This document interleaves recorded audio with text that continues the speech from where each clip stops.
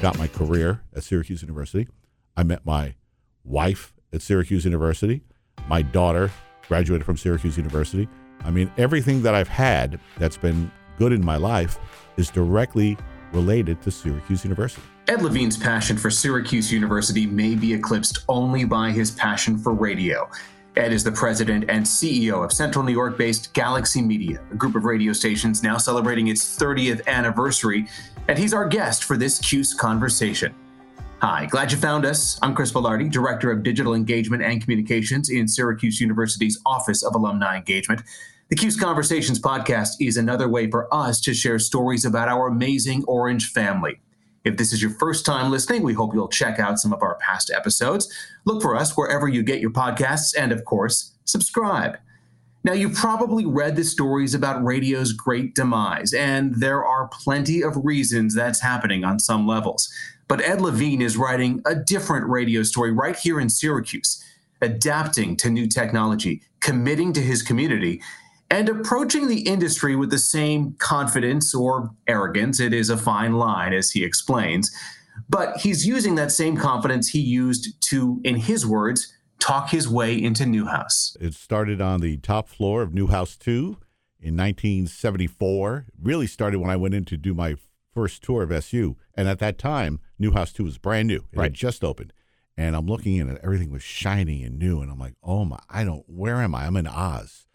And from that moment on, I decided that A, I wanted to come to Newhouse, B, I wanted to work at that radio station, and C, I knew what I wanted to do with my career. And it's worked out pretty well. It's interesting how many alumni who have gone through some program at Newhouse have a similar story about showing up and saying, "Oh man, this is like I'm an 18-year-old kid, and this is heaven. Everything is right here for me." Yeah, and it was just so cool. I came back up over the summer that year, the year between my senior year in high school and freshman in college.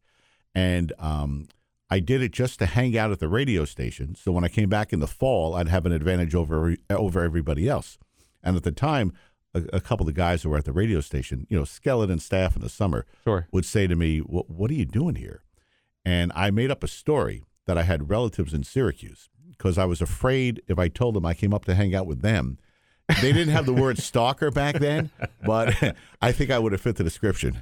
But you know what? Isn't that so much of a radio and to some degree a TV thing? But I mean, that's what it's all about. It's about making opportunities. It's about meeting people. It's about being in the right place at the right time, maybe in a way that's slightly artificial. You put yourself in that right place because you just don't leave. You just kind of hang around until something opens up. You take advantage of every opportunity that there is. Somebody said showing up is half the game, and it definitely is. And if you're in the right place at the right time, but you've got to make the effort to be there. Right. And I think that's true, certainly in my career and in life all the way around.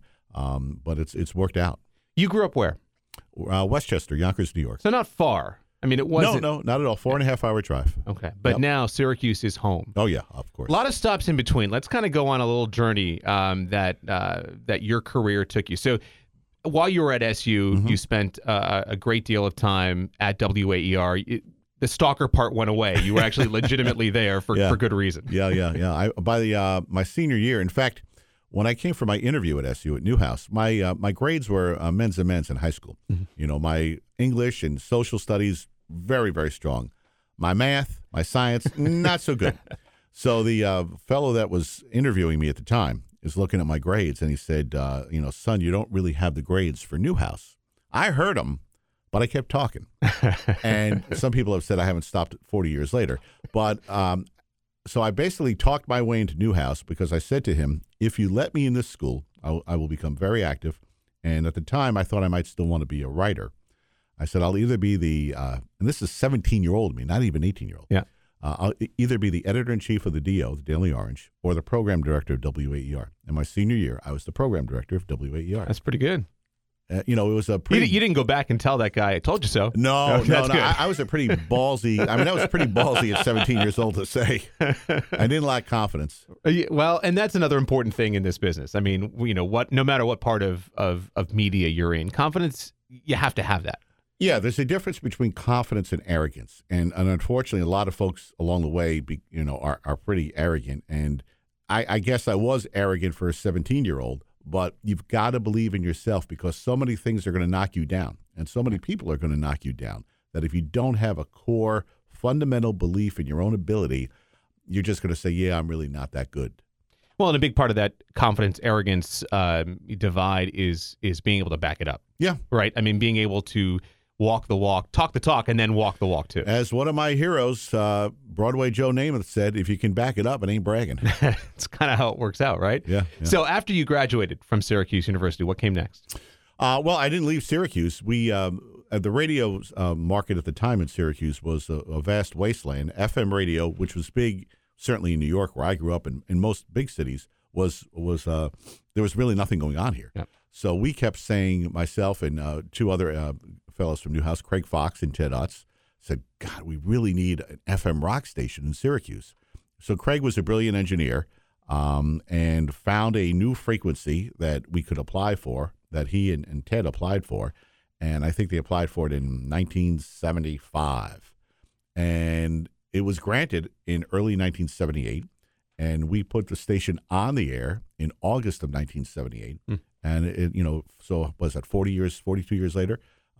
It's 95X and it's still around today. That's pretty impressive. Yeah. And that entrepreneurial spirit is pretty important as well if you're talking about that idea of building something like that. Well, we were really, now I will say we were arrogant. We were really arrogant 22 and 23-year-olds. And we looked at it only got worse after the Newhouse part of things. No, it did. Because we looked at the market here as if these guys were like dinosaurs. Okay. Yeah. They were from another era, and we were going to come in and show them how to do it. And on the product side, we really kind of did.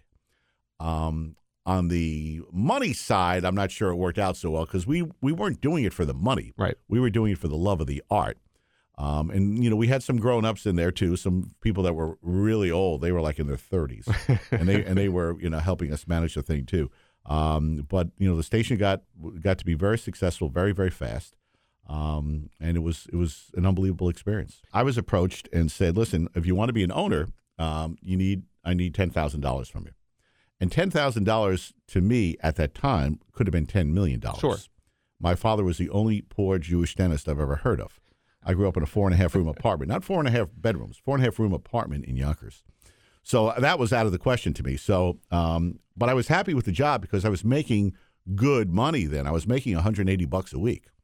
And what more, back then that was, and my girlfriend who became my wife was making $200 a week. So between us, we were living large. Right. So I stayed at 95X and I was never an owner, but I stayed I was so into it, everybody assumed I was an owner.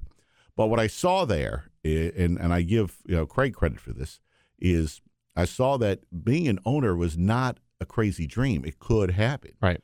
And that lit the fire to me to one day to run my own place. What happened in between? What happened after 95X in Syracuse for you? Well, when I realized I wasn't going to be an owner there, I said, well, geez, if I'm going to be an employee, I can make some more money and go somewhere else. I'd become pretty well known by then. So I went to Albany and ran a big outfit there for Merv Griffin. Now, it's not that much of a bigger market, but it was a much bigger operation. Yep. And then I was recruited from Albany to Houston, which is a top 10 market for a big rock station at the time there, KLOL. And then from Houston, we had a lot of success quickly. And within a year, I was recruited to Washington for Infinity Broadcasting at WJFK. And it was in that time period that I put our first station on the air in Utica in 1990. So you were working full-time, regular gig in Washington, D.C., big station, Yep. Big market. Yeah, big money, 6-figure, stock auctions, the whole deal. And about 18 months into it, we were kind of floundering financially up in Utica.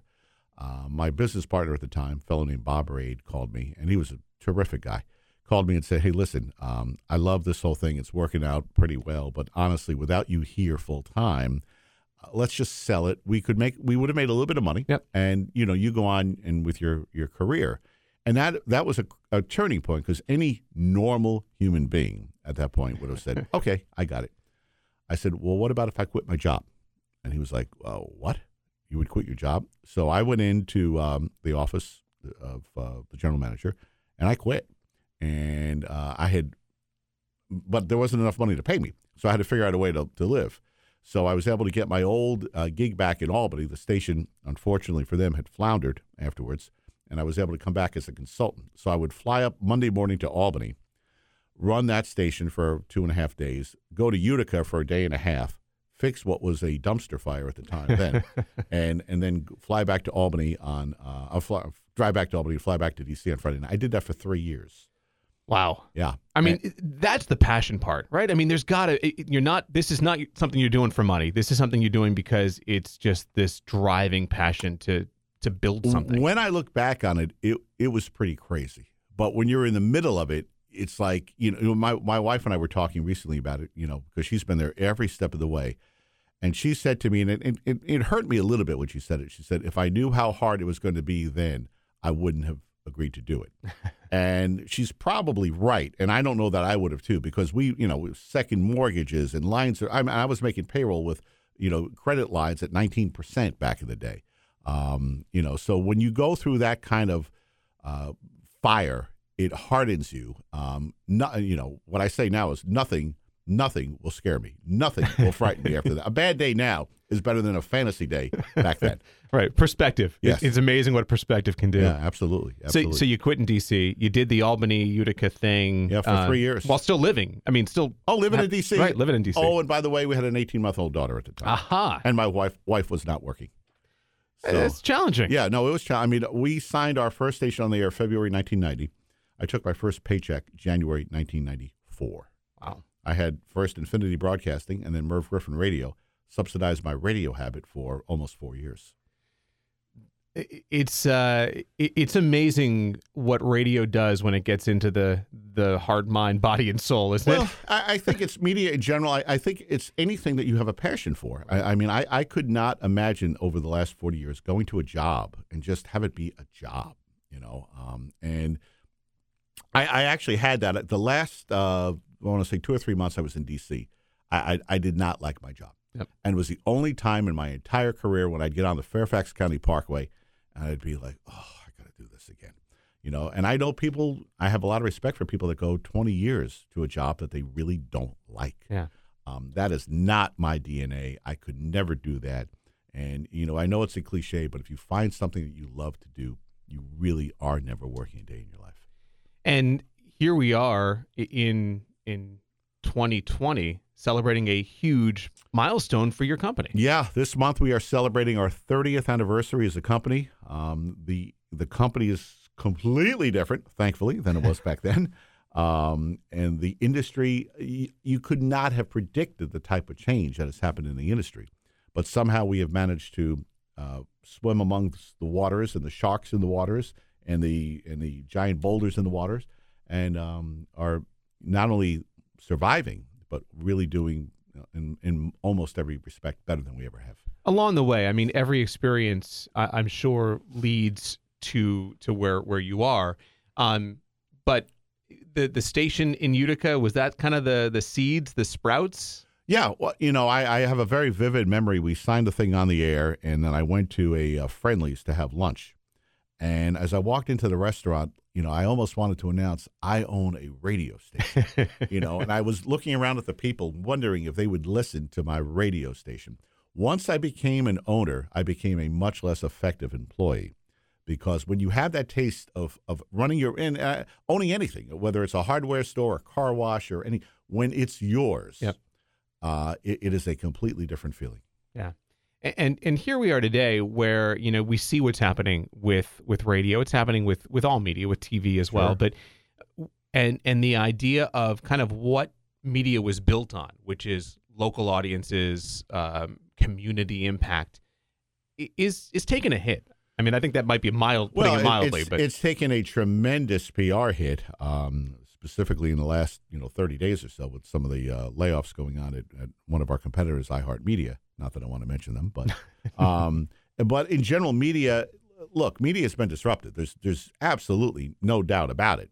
But if you are smart and strategic, there is a way to navigate the waters. Unfortunately, what happened is so many of these companies, and I was guilty of it at one point too, bought a bunch of stations at prices that were, in retrospect, not sustainable, and wound up with all this debt, and have no choice now but to just it's either lay people off or go bankrupt. In the case of a couple of them, they've done both. They go bankrupt, they come out of bankruptcy, and then they lay people off. So, because while this is going on, while this aggregation of stations went on when the FCC changed the rules in 1996, and we won't get into that now, but when that all happened, a technological revolution was happening at the same time. This little thing called the internet. I've heard of it. And everything that has sprung up around it. So you've got radio not paying attention to what's going on. All these guys are talking about is let's merge, let's buy this guy. We're going to just become the biggest thing in the world. While over here on the corner, there were these little companies called Amazon and Apple and Google and Facebook, and nobody was paying attention. And most of those guys that were there in 1995 and 6 and 7 and 8, when investment could have been made to become the first streaming. We could have been streaming before there was any streaming. Yeah. We had the land. They were too busy thinking about how much money they were going to make when they bought and sold other stations. So it was a lost and missed opportunity. When the historians write that era of disruption in the media, they'll talk about it. But and we were guilty of it too. We took on a bunch of debt. At one point, at the highest point of the company, our bank debt was $20 million, which to a company like iHeart is nothing. To a national company. To a national company, it was nothing. To me, it was a lot. Sure. Now it's at the end of this year to be under 3. So but we were fortunate to be able to do that. A lot of these companies had to make. Had to go Chapter 11 and get out of it that way too. So it was a confluence of technology evolving and the industry not paying attention to what was going on while it was happening. So it became a car crash. Right. And technology is important. I mean, we have to embrace the technology. Sure. I've got a teenage daughter. And a son who's 12, and I see their media consumption habits, and it's all through technology. How do you break through that noise or reach them where they are when you are competing with those national brands? I think you have to look at what you do well and stay in your lane and say, how can I maximize it? For instance, what we looked at, we said, okay, podcasting is a thing, all right? Yep. And we certainly have our folks do a lot of podcasting. But I can't go and say I'm going to get 100,000 downloads of my new podcast. There just aren't that many people in Syracuse. We have very good brands in Syracuse and Utica. We are not national brands. So we know who we are and who we aren't. So we looked at it and said, what can we do with technology that would really be effective? And we're lucky enough to be the flagship and partner of Syracuse University Athletics. So I was walking in L.A. on the beach over the summer, and I had my SU gear on, and I had people, I had half a dozen people stop me or, give me a thumbs up or something. Excuse! Happened to me this week in L.A., actually. The same thing. There's not a city in the country I go to where if I'm wearing Cuse, though. When I was flying back home, I said, you know what? It really is a national and international brand. Yep. All right. How do they spread that brand through technology? So I went and had an appointment with John Wildhack, who's a great partner and a good friend, the SU athletic director. And a fellow alum. And he started a little operation, was one of the first employees of a little operation in Bristol called ESPN. Heard of that one, So too. John has been around. And I said, John, I have this stupid idea I want to run by. It's a little crazy. So I talked to him about what about if during SU games and at other times, people could go to a channel on a platform and watch a network talk SU sports 24 hours a day, 24/7. And about halfway through it, he stopped me and said, this is not a stupid idea. So we created this platform on the Twitch platform, which initially was a gaming platform. Right. That I don't quite understand people watching other people play games. I have a 12-year-old boy. I understand it because that's what he does. But it's a thing. Yeah, it is. So I said, if they want to watch other people play games, what about watching other people watch games and watch them talk about sports and participate at the same time? So we had ESPN on in Syracuse where we do live and local SU programming during season, 8 hours a day, every day, 5 days a week, and a lot on the weekends too. So we stuck cameras in all the studios and said, let's give it a ride. And last night, for instance, during that very disappointing Louisville game, we had in our studio here in Syracuse, we had Lawrence Bowden. We had Lawrence, Rosie Bowie, and Eric Dievendorf on. and it was uncensored. A local host, Nico Tamurian, hosted the thing, and there were things that were said during that game that I was like, oh my God, I can't believe they said. But it was hot takes, raw takes. Right. And the idea is that wherever you are in Syria, wherever you are in the world, if you're listening right now in Dallas, Miami, New York City, okay, you can go to this channel 24/7 and catch up on what's going on back in the hometown. Yeah. It's free, but if you want to subscribe and get benefits that only subscribers get, it's just $4.99 a month. If you have an Amazon Prime subscription, it's free to you. Right. And Syracuse, as you point out, there are fans, there are alumni everywhere. All over. So it doesn't really matter. That's kind of taking that local idea and reaching people where they are and making them feel local, right? Absolutely. And the one brand that we are associated with that is a true national, international brand is Syracuse University. Right. You know, and I just envision it one day during the season being 24/7 live and local. Right now we're doing 8 hours a day, 5 days a week, but we'll expand that next year. And I just think I'm very excited about it because I think it can broaden out more than just sports too.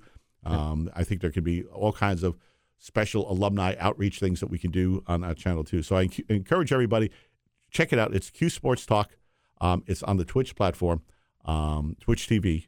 It's not just Fortnite anymore on Twitch. No. There and yeah, and it's just something we're really proud of and really cool. One of the really cool things, from an alumni engagement perspective, is the idea that you mentioned Devendorf and Moten and Bowie, and this is kind of 3 different eras of Syracuse basketball, Syracuse alumni, which is kind of a cool aspect of this. I know you've had Tyler Lydon on in the past. The idea that you can reach out to some of these alumni who are recognizable and still have a very special place in the hearts of fans. One thing I will tell you is once you're orange, you're always orange. And in fact, last night, the guys, a lot of the guys, they go on a text during all the games. I didn't know this. I hope Coach Boeheim's not listening because they have a text about it. And Moten, Lawrence, was getting texts during the game from like D.C., from Derek Coleman. Yeah. All right. And he would read the texts from D, and I've gotten texts from DC too, and they're not always stuff you can read on the air. And he's reading them on the air, and I'm like going, oh my God. But I mean, it was raw, it was uncensored, It was passionate. These guys don't get sad when SU loses a game; they get pissed. Yeah. And man, they were pissed last night. But it was very entertaining television. I mean, towards the end of the game, I really kind of muted the sound on the TV, and I'm watching these guys because they're just going off, right? But that's the passion that whether you're talking to great ex-Newhouse people, whether it's Bob Costas or Mike Tirico or great ex-athletes, you never leave Syracuse. You may leave it physically, right? Unless you're crazy like me and you stay here, dig out snow for 40 years. Yeah, you come back. But you're always connected to it, and that's one of the things we're excited about with this new business is it's going to keep SU alums in touch all the time. I think this is a good place maybe to leave it, but I want to expand on that just a little bit as we do. And that idea, it's something that we talk about a lot. We talk about kind of the Orange Network, the Orange family. Certainly Newhouse has a very strong contingent of people who are in the business, and you can't work in the business without working alongside somebody else who went to Syracuse. It is truly a mafia, and I don't know that we have a secret handshake, but it's when I deal with somebody that went to SU, or specifically somebody that came via Newhouse, I will tell you I absolutely look at that differently. Yeah. I just do. I mean, they're going to have every advantage. And back when I was there, left in '78. There was really it was an informal network, but there was no really, outreach to helping guys and ladies get jobs. Now it's unbelievable what goes on. And you will find more and more as it develops even more that the tentacles are just unbelievable. It's every aspect of the business which continues to adapt and evolve and change, and there are people who are connected to some part of that. Well, and whether when they come back for homecoming and we go up there, my wife and I go up there, whether they're 25 years old or 75 years old, it's still that passion because I look at my own life. I got my career at Syracuse University. I met my wife at Syracuse University. My daughter graduated from Syracuse University. I mean, everything that I've had that's been good in my life is directly related to Syracuse University. And I think a lot of other people feel the same way. Question that I always like to ask, and we'll end with this question, is for you, and we talk about, you go to the airport and you see the Be Orange sign. What does it mean to you to be orange? I think it's a sense of pride of place. It's how do I describe it? It's who I am. I mean, it's my essence and my core. If you strip away everything else, it is, next to my family, it's been the most important thing in my life. Your family's also orange too, which well, probably my family's helps, right? orange too. Some of them. We just my daughter married a Duke alum. But I will say he's come over to the right side of things. Good. And when he came to the game this year, he was very respectful, wore orange. His family are Wolfpack members of NC State. And I had them up last week, and they all were great. They wore orange. So when the agreement we have is they root for Syracuse unless they're playing their particular team. And I think that's fair. That does seem fair. Yes. All right, Ed, this has been fun. Thank you, Chris. Thanks so much. If you couldn't tell, Ed Levine is excited, optimistic even, about the future of the industry. He knows it's changing, but he's ready to change with it, offering his audiences different ways to do more than just listen, to be kind of a part of an interactive experience. He has big plans for the Cuse Sports Talk channel on Twitch, which Galaxy is kind of beta testing right now as a companion platform to the local ESPN radio station. We appreciate you listening to the Cuse Conversations podcast. And if you want to make this more of an interactive experience, give us a comment, suggest a future guest or a topic. Hit us up at SU Alums on Twitter or reach out to me directly at C. Velarde. Help us build our audience by sharing, subscribing, and giving us a good review. The Cuse Conversations podcast is available on iTunes, Google Play, Spotify, Stitcher, and as they say, everywhere you can find your podcasts. Until next time, thanks for listening, and go Orange.